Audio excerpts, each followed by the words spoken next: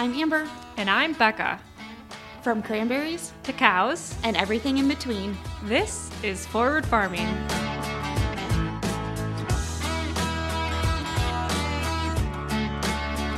Hey guys, welcome back to Forward Farming. How the heck are you guys doing? Are you all surviving 2023? If you are in the Midwest, are you surviving this winter? Because holy moly, what is going on? Last week we had barely any snow left, and we had rain that took out a lot of our snow. It got rid of a lot of our ice that we had built up on the cranberry beds to protect them from the winter. So we lost a lot of ice, and then all of a sudden we had a really heavy snowfall, and we had maybe 6 or 7 inches of that really heavy wet snow overnight. So it's been crazy, and it's been a pretty mild winter so far, thankfully, knock on wood. I think that's probably going to change here within the next week or so. So I hate to say it, but I think the worst of winter is yet ahead. I could be wrong. I'm no forecaster, but it is Wisconsin and it needs to be cold, and it hasn't been super cold. So we'll see what's coming. But anyway, I know we always said we're not going to talk about the weather whenever we start an episode, and we do it every single time. We're farmers. What else are we supposed to talk about? I mean, we have a podcast. What else are we supposed to talk about? But today's episode, this is something that I have had on my bucket list since we started the podcast. Today's guest is the CEO of Ocean Spray, Mr. Tom Hayes. And I'm not going to lie, I don't get nervous for a lot of interviews, but this is one of those interviews where I was shaking in my boots. I wanted to make sure that this interview was not only beneficial for those of you who don't know a lot about Ocean Spray or my fellow cranberry growers out there. I hoped this has a little bit of everything in it for everyone.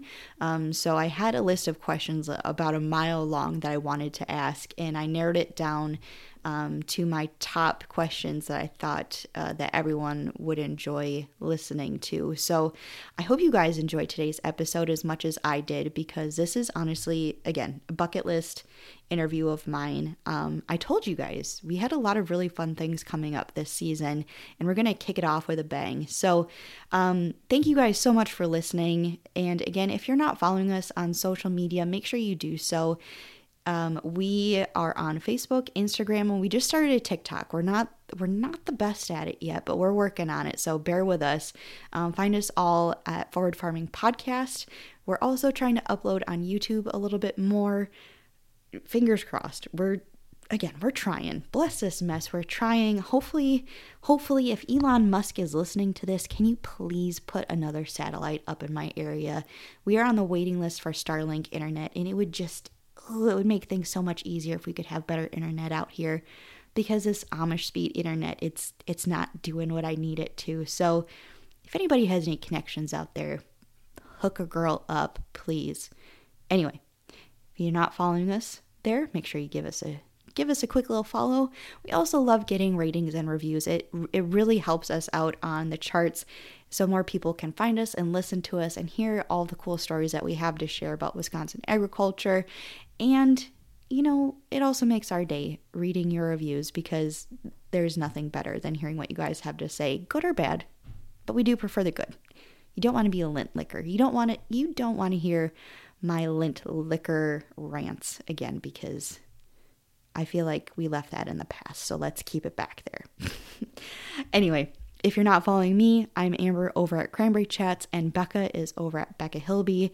Give us a follow. We're everywhere. Come over and say hi. But thank you guys so much for listening, and please enjoy today's episode with Tom Hayes. I am very excited for today's guest. You guys, you have heard from the growers themselves. You have heard from our scientists that we have working at Ocean Spray, and I reached out. I have a couple of connections, and now I've got the big guns here with us today. So please help me welcome Mr. Tom Hayes, who happens to be the CEO of Ocean Spray. So Tom, thank you so much for making time for us today and answering some burning questions for us. Oh my goodness. Always a pleasure to be talking to our owners. So yeah, thank you for having me, Amber. And I think this is going to be a lot of fun. Looking forward to chatting. So thanks for having me. Well, I know as a grower myself, I have some pretty big questions for you, and I think our listeners would be really interested to hear kind of a little bit of the backstory of Ocean Spray because it is kind of a very different company. It is a grower-owned co-op. So maybe would you like to start by introducing yourself and maybe a little bit of the history on how you came to Ocean Spray? Sure thing. Yeah. So I've been with the co-op now for almost 2.5 years, I guess, and I came from another manufacturer of food, Tyson Foods, and Tyson was Hillshire Brands before that, Sara Lee before that. But I guess um, my whole career, so 35 years in the business, I'm kind of a one-trick pony. All I've ever done is food, and so here I am. And yeah, I really was thrilled to hear about the opportunity, to lead Ocean Spray, and it's a big responsibility. We have 700 some odd owners that are counting on our team to do whatever we can to make the most money we can, both in the short and long term.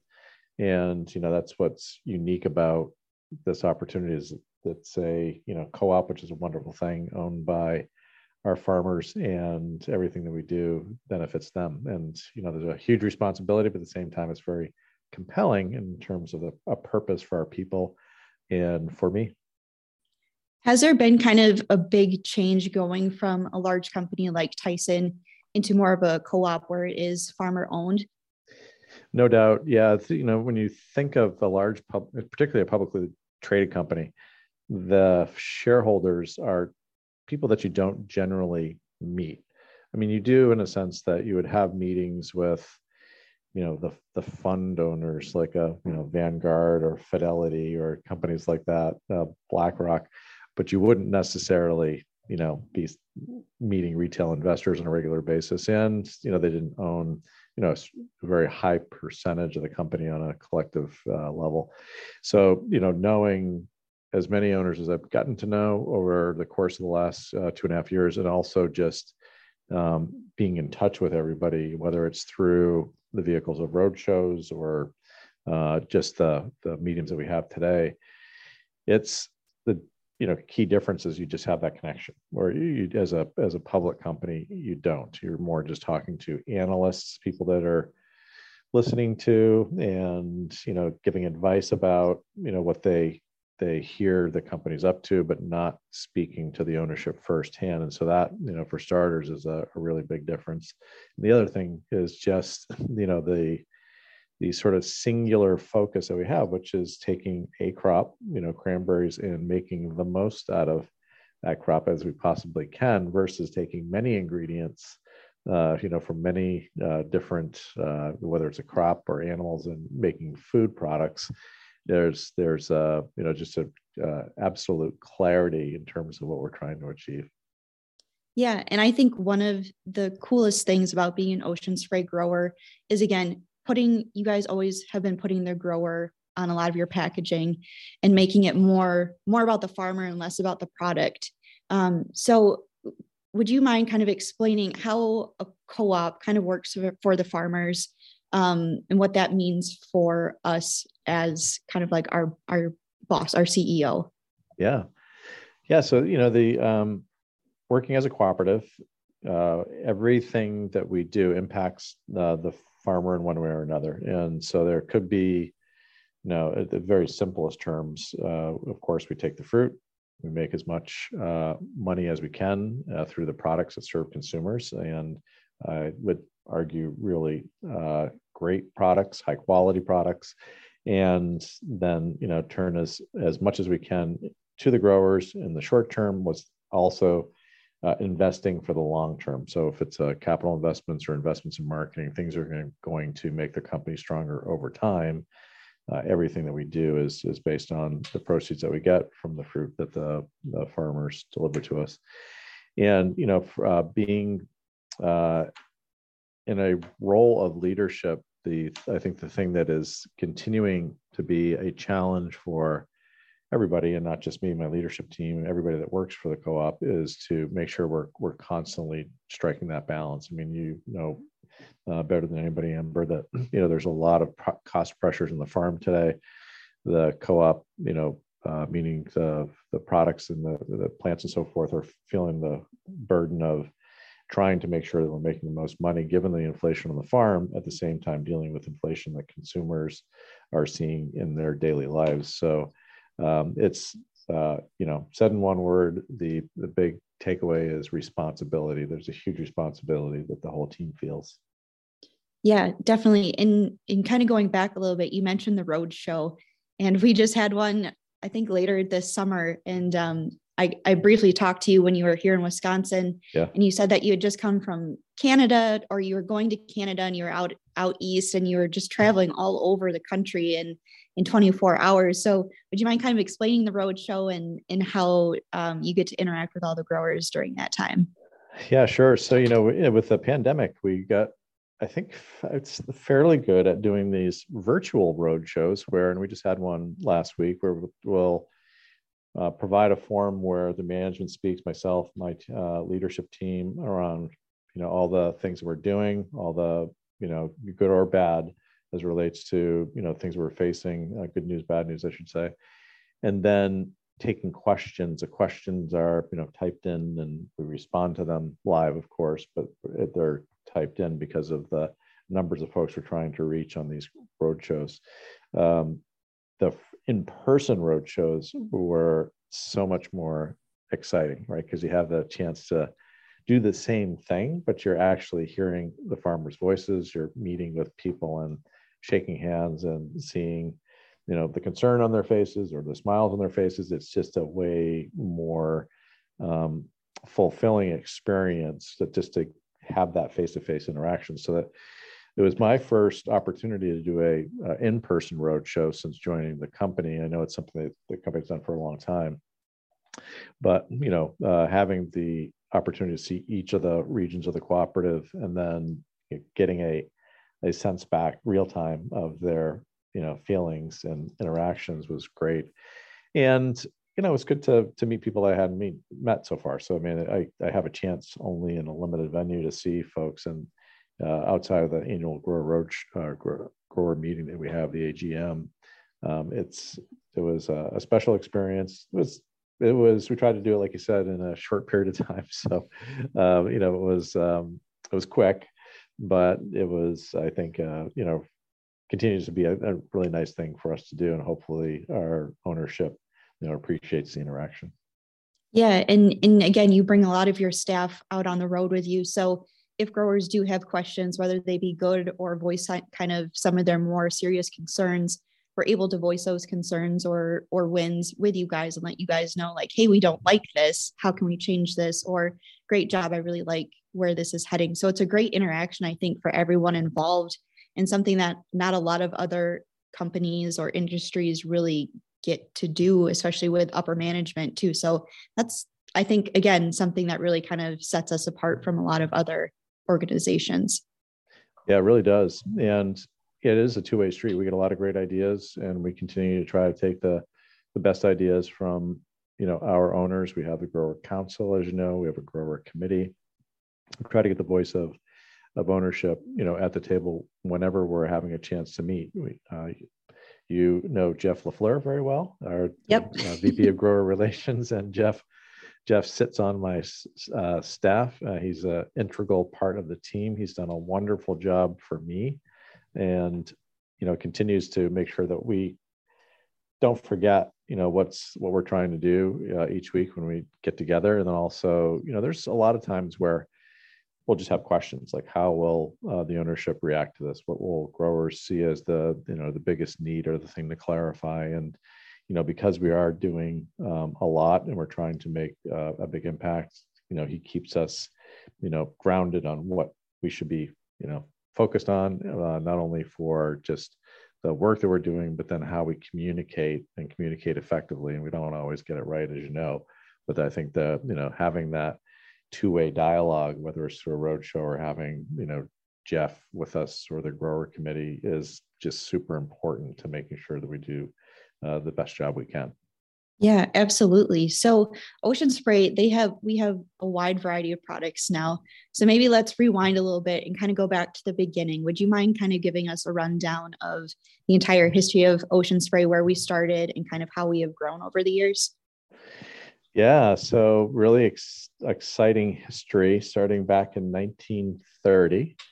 And as three, entrepreneurs got together, and I use that term lovingly because they weren't just farmers, they were entrepreneurs. They really wanted to create something special. And, it was their foresight when the cooperatives became a thing and with the Capper-Volstead Act in the 1930s.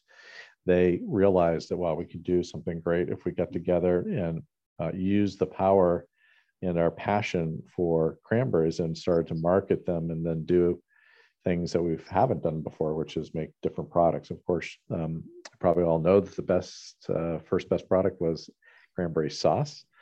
And then, juice followed that, and then juice blends and then craisins. And so the co-op grew from, three our founding owners wanting to do something together and taking that innovative spirit into products. And that sort of has created the life that we know. And it's amazing if you think about a cooperative that is, 2 billion in sales, that to have that start from three farmers getting together and then with one crop and building, something that is, simultaneously innovative, but focused on, being as lean as possible and continuing to have the strength to continue for 100 years. I mean, I think that is something we should all be really proud of. Yeah, and let that be a lesson to anybody out there listening too. If you have an idea, you might as well give it a shot because you never know where it could end up with. So that's pretty amazing that it was just three growers that started the entire company. So 100%. Have you kind of noticed any consumer trends over the years? I know everything kind of started with the sauces. Do you know if there's anything that kind of sparked the interest to start the juice blends or the juices? Have you noticed any sort of trends as far as that goes? People love the benefits and the taste of a cranberry in terms of the tartness that it brings, but also, can be overpowering for some folks. And we pack a punch, like we say, our berries do. But so sugar has been a nice way to sort of balance that. And sugar in a natural sense, like natural sugars in our 100% juice and so forth. But that is something that we continue to work on, lower sugar products, as well as, using the power of our product as an ingredient. So we often talk about, what sort of spurred the creativity and, sauce and getting those products that we all know and love, like the blends. And blends were simply, an idea that was born out of trying to deal with the tartness of the cranberry and still maintain the ability to deliver the great, products we do to the consumer. One of the things that is continuing to build momentum is cranberry as an ingredient. And so that, in a very basic sense, that's the blends. We're using cranberry as an ingredient for a finished product that is a blended juice. But as we continue to grow the business around the world, our sweetened dried cranberries SDCs have become a really powerful engine to drive more volume and earnings for the co-op, because gives us the ability to bring cranberries to people that didn't know what they were about. I mean, it's not as easy to deliver fresh cranberries, and they're not as versatile as using sweetened dried cranberries.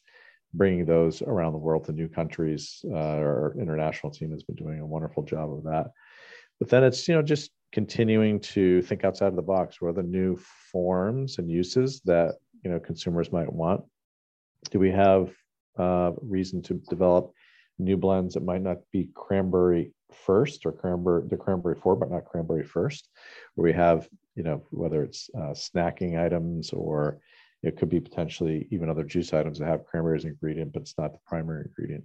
There's a lot of things the innovation team continues to work on, but I think it's all based on that original innovation of taking something that was, used to be in the kitchen only, making your own sauce out from scratch into a can that has become, particularly this time of year, a beloved centerpiece of most of the holiday gatherings that we all participate in. Yeah. Okay. So I've got to ask now, what is your favorite? Do you prefer the whole berry or just the straight sauce? Yeah. So that's, I hate to pick favorites. I mean, it's kind of like, when you're a parent, you don't have, certainly don't have favorite kids. I just am a cranberry sauce can guy because for me, it's growing up in a family that we only served that for a long time until I can remember when I got a little bit older. My grandparents used to show up with some, whole berry sauces as kids. That's all we had, and I just fell in love with it, and I like to slice it and put, certain size slices on different, not just on turkey, on different, parts of my plate. And yeah, I my mom's no longer with us, but my dad would tell you that as a kid, I would even, have to be watched so that I wasn't eating too much cranberry sauce. Not that there's such a thing, but that was it was certainly, there's no confusion that's where my allegiance came down, was the jellied sauce in a can. Yeah. So it's just been it was just destiny that you wound up at Ocean Spray. The love just goes back. Exactly. One of my favorite events to kind of go to as a grower, we do things with the American Birkebeiner, which is up in Hayward, Wisconsin. So it's this big cross country ski event. And so we have a booth set up there with the Wisconsin Cranberry Growers Association, where we hand out juice samples and sweetened dried cranberries and really get to interact with these athletes.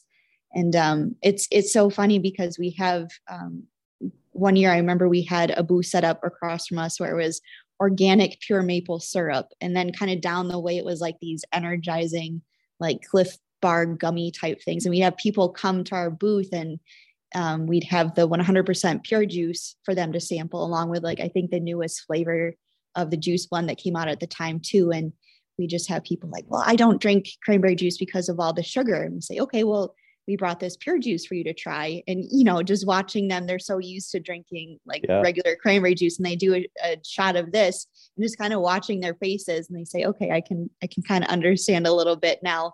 But I would always come back and say, you're paying $5-7 for a shot of grass. If you can drink grass, I feel like you can get a little bit more health benefits out of a shot of this pure cranberry juice, because I mean, the benefits of it are outrageous. There's so many.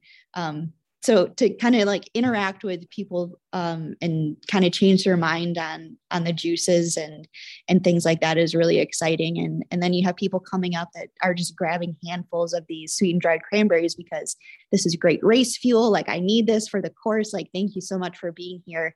And just going out and sharing your story with these people as well, and letting people know, like, hey, cranberries don't grow in water, and kind of sharing that side of things too.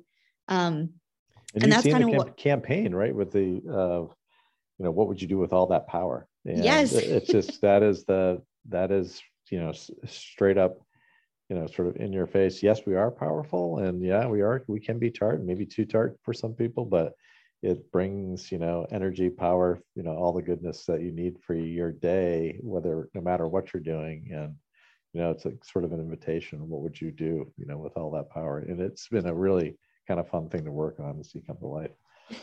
Yeah. I've had people send me the new commercial where everybody's sitting around the dining room table and the sauce comes out wiggling.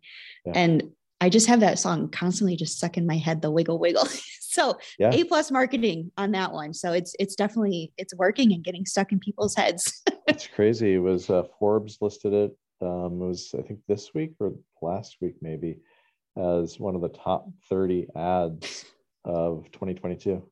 Really? That's pretty incredible. No, it really was. It was really well done. The creative team that we had, working on it, and our marketing team here internally, really, I think, did a nice job, because it was not many words. There was just the song, and I should say there were no words, right? I mean, it was just music, and at the end, you had the tag that brought it back to the holidays, but it was really really interesting. And we get a lot of comments about, well, where did you find that, these people that could, act like this? And the casting must have been a lot of fun.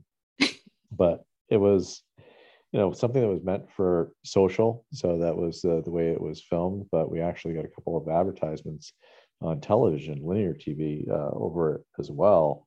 And they worked out really well. We got a couple of placements for World Series that we weren't anticipating, but we got a wonderful deal on. So it was hard to pass up. And yeah, just really proud of the team. And we're looking to do more. There's more coming here shortly that I think is as engaging and pretty funny, to be honest. Well, I'm looking forward to it. So kind of sticking with social media, I feel like we have to talk about TikTok. How did that viral video, everybody knows it, dog face skateboarding with Fleetwood Mac in the background. How did that impact sales? Because I couldn't find cranberry spray on the shelf for like 3 months. It was insane. It really did. It really did have a short-term and a long-term benefit. The short-term benefit was we did see sales increase, and I forget the numbers off the top of my head, Amber, but it was something in the low double digits. It was like 10 or 11% in the following 3 months of the video being out there, and which was, I think, a combination of a few things. One thing, oh wow, I didn't realize Ocean Spray was as approachable as they are, because this seems very, very cool, very hip, I think, for a younger generation. And then secondly, just people were very, at that time, you remember when it sort of broke, that was September-ish, October of 2020, people were really not feeling great about life with the pandemic. And it was just something that lifted people's spirits. They were really kind of excited about just having a moment of positivity. So that those couple of things led to, in the short term, the bounce in sales. The other thing it did, more longer term focus, is it got us into new households, younger households, particularly millennials that weren't necessarily Ocean Spray users or heavy users in the past. And so, and we've maintained a lot of those households, and lost some, but maintained most. And so that has a long-lasting impact. And then the sort of collateral benefit of all this is that it put us in a place where we could just, be a little more edgy, and in a good way, where we wouldn't lose our current users, which are, of course, very important to us, but it also allowed us the chance to speak to a different audience that we've continued to maintain with our social strategy and just our overall marketing communications approach. Yeah, and I've noticed a huge increase in interest in the growers as well. So even with my smaller reach, I'm having people that I normally wouldn't reach come up to me and want to learn about the growing process, just because they found your TikTok and they want to know a little bit more, and make sure that we're being held responsible as farmers as well for being as sustainable as we are. Because I think the younger generation is more interested in making sure that we're being held accountable for sustainability, and that's a huge interest to them. So if they're going to be going out and purchasing this product, they want to make sure it's coming from a reliable source and make sure that it's good for not only them, but the environment as well. Right. So that's another kind of notch in our belt, is as growers and as a cooperative, that we are a very sustainable industry, top to bottom. So that's really cool to teach people, especially through social media, and to reach so many people and say, like, this is cool. Like, look at what we're doing and how we're reusing and recycling and using the entire product. And so that's really fun to talk about, especially on social media. It is. And, as you had pointed out earlier, you first have to, with people that are not familiar with cranberry farming, get over the hurdle of, no, the cranberries don't grow in water. This is how they're harvested when you have a wet harvest instead of, dry harvest for our fresh fruit. But the interesting thing is, it's such an engaging and intriguing element of what we do. And it seems like it's for people that haven't experienced it, it may not seem this way for our growers all the time, because it is work.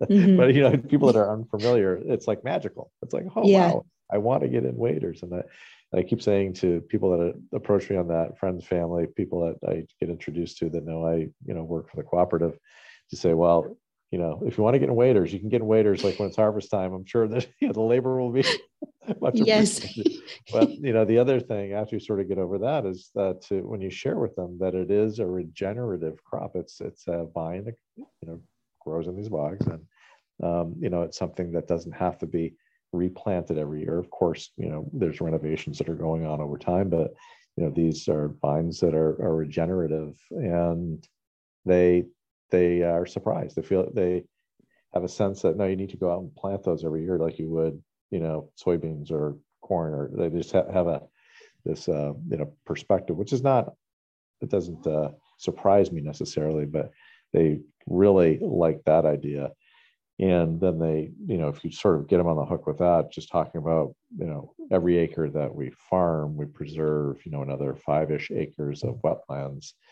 It, really pulls them in. And so I think being a sustainable crop and, loving that, owning it, doing what we can do to continue to improve upon it, it's not just a good thing for the longevity of our farms, but then also the consumers just really do appreciate it. They do demand it. In fact, customers, of course, as are constantly asking us about, how are we approaching sustainability, and want to make sure we're doing the right things. We also want to balance, and I say this to our team all the time, what can actually happen on the farm and what is reasonable to take on versus, just assuming that, everything that the customer and consumers expect that we can get there, overnight. We're starting in a great place because we are a sustainably grown crop. But, there's also expectations that we have to continue to, own our reality with our consumers and our customers about what is the right balance for us to strike, as we're, we are responsible to the bottom line, as well as, making sure that we're doing things right by the planet. Right. And I always like to tell people as well, when this comes up, there's a reason why there's so many multi-generational family farms in our industry. And we always try to leave the land better when we finish it than when we started. So we always try to leave it better for the next generation. And I think once people kind of realize that, like, okay, you are starting the 6th generation, there is a reason why, you're doing better and better every single year. So I think that's a real important key for a lot of people as well. 100%. Yep.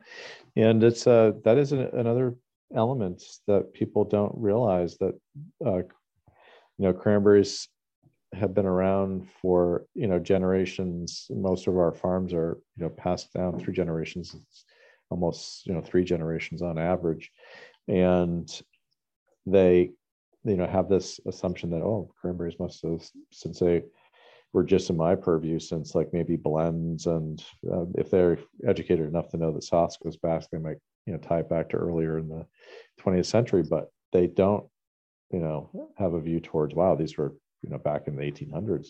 There's a lot of growers that sort of started coming out of the Civil War in that era, and how they that has so much history. And as I've traveled around, just appreciating seeing photos from, those past years of generations of farmers, and certainly how the technology's changed, but just seeing, how proud people are about their heritage.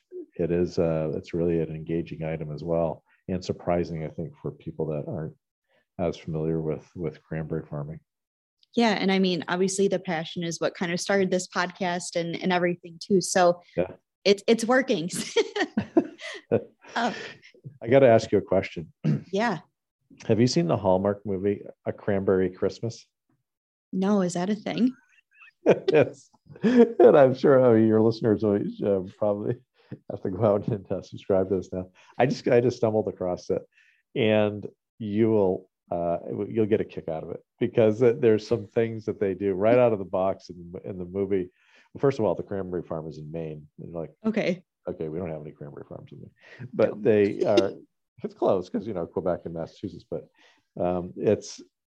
they start talking about products, and they go into this barn or the shed, where the farm owner is doing some testing, and they have like juice samples and like all these different products that you just wouldn't expect to see like on the farm. And it's cute and it's hilarious at the same time. Well, I'm going to have to go check that out. I don't have any plans after this, so I'm going to go watch.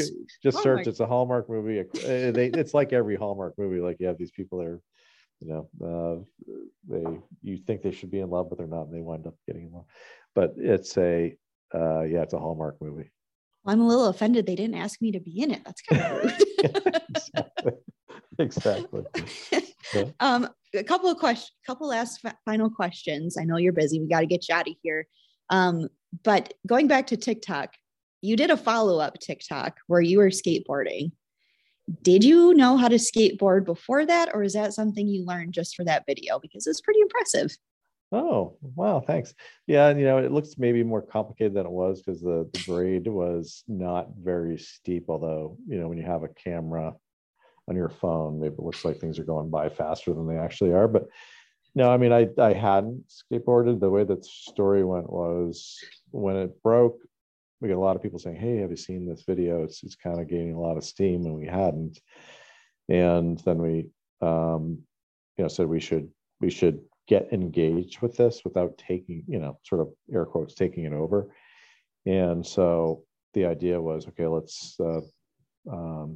The gentleman's car broke down, his truck broke down, so we bought him a new truck, as you know, and that sort of really kicked things off in terms of the momentum as it pertains to the Ocean Spray, even though of course it was there because he was holding the bottle. And my team said, do you know how to skateboard? And I said, well, I've skateboarded before. This is back in like junior high school.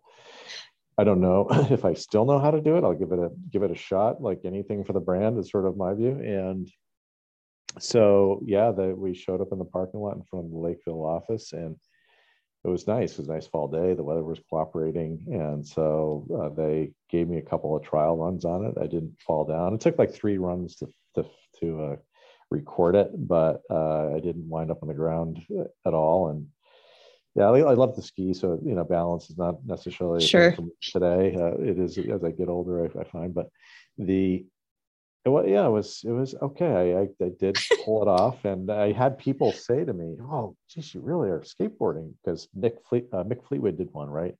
And you could tell he wasn't skateboarding, and so I said, "Yeah, I actually legit did it," and so that was fun to do. I was so happy that it took off the way that it did, and that to have something like that, the investment that we made was relatively small, and to get 25 billion consumer impressions. There aren't 25 billion people in the world, so most people were exposed to it, several, or if not dozens of times, was just an amazing thing for the brand, and I was super happy about that.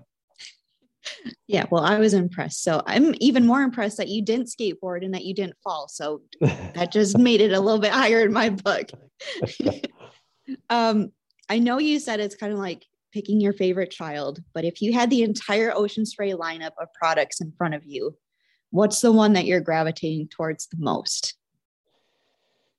I say this answer all the time, and it's interesting because the more products that I take, a taste, that I'm here, I of course get exposed to more that I wasn't probably familiar with as a consumer before I started with the co-op. But I have to say my tried and true favorite is cranapple juice, because that's what I grew up on. Growing up in New Hampshire, we had great distribution, as Ocean Spray does in New England, but my mom would make it all the time. I drink it year round, and she would have a pitcher of it all the time. At that point in time, she would buy the cranberry concentrate frozen in a can, which we no longer have in the supermarket, but that's how we would make it. And so I grew up on it, so it's nostalgic for me. So sure. I absolutely do. But now, having tasted some of the Craisins and Robe stuff, probably sometimes that it's a little more indulgent. I love that.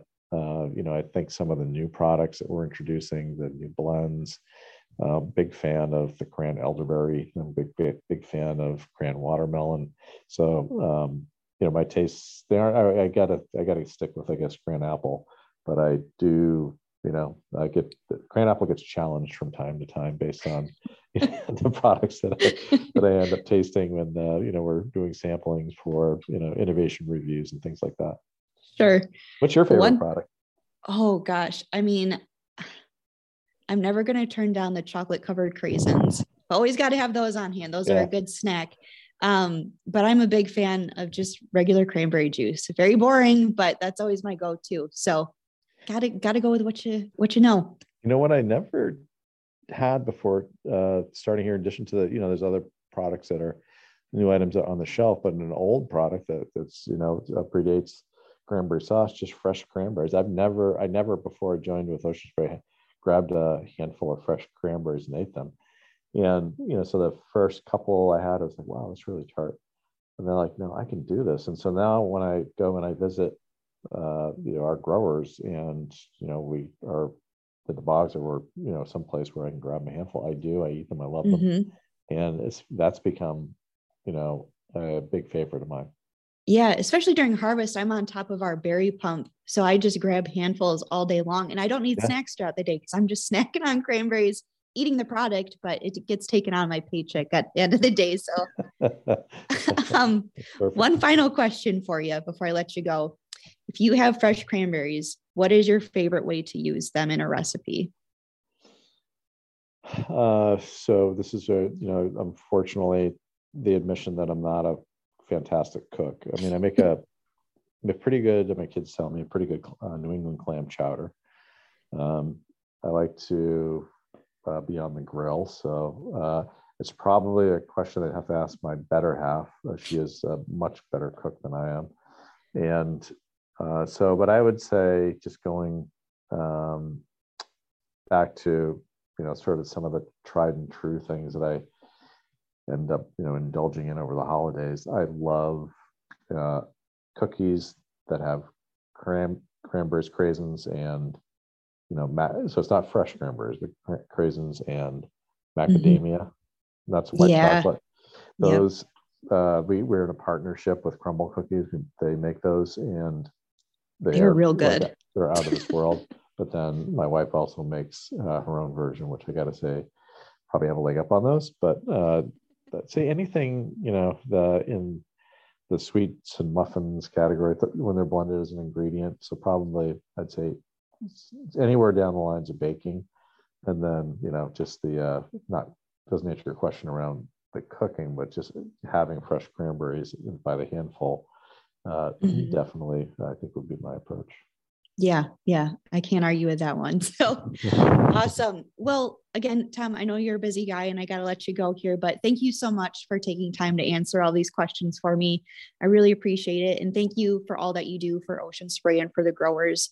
I think I can speak on behalf of a lot of us and say that we really appreciate you and you're doing a great job. So thank you. Well, thanks for the opportunity, and thank you for, having the chat. All right, you guys, that wraps things up for this week. Again, if you're not following us on social media, check us out at Forward Farming Podcast. I'm over at Cranberry Chats, and Becca is over at Becca Hilby. Thank you guys so much for listening. Hope you enjoyed today's episode, and I'll see you next time. Bye.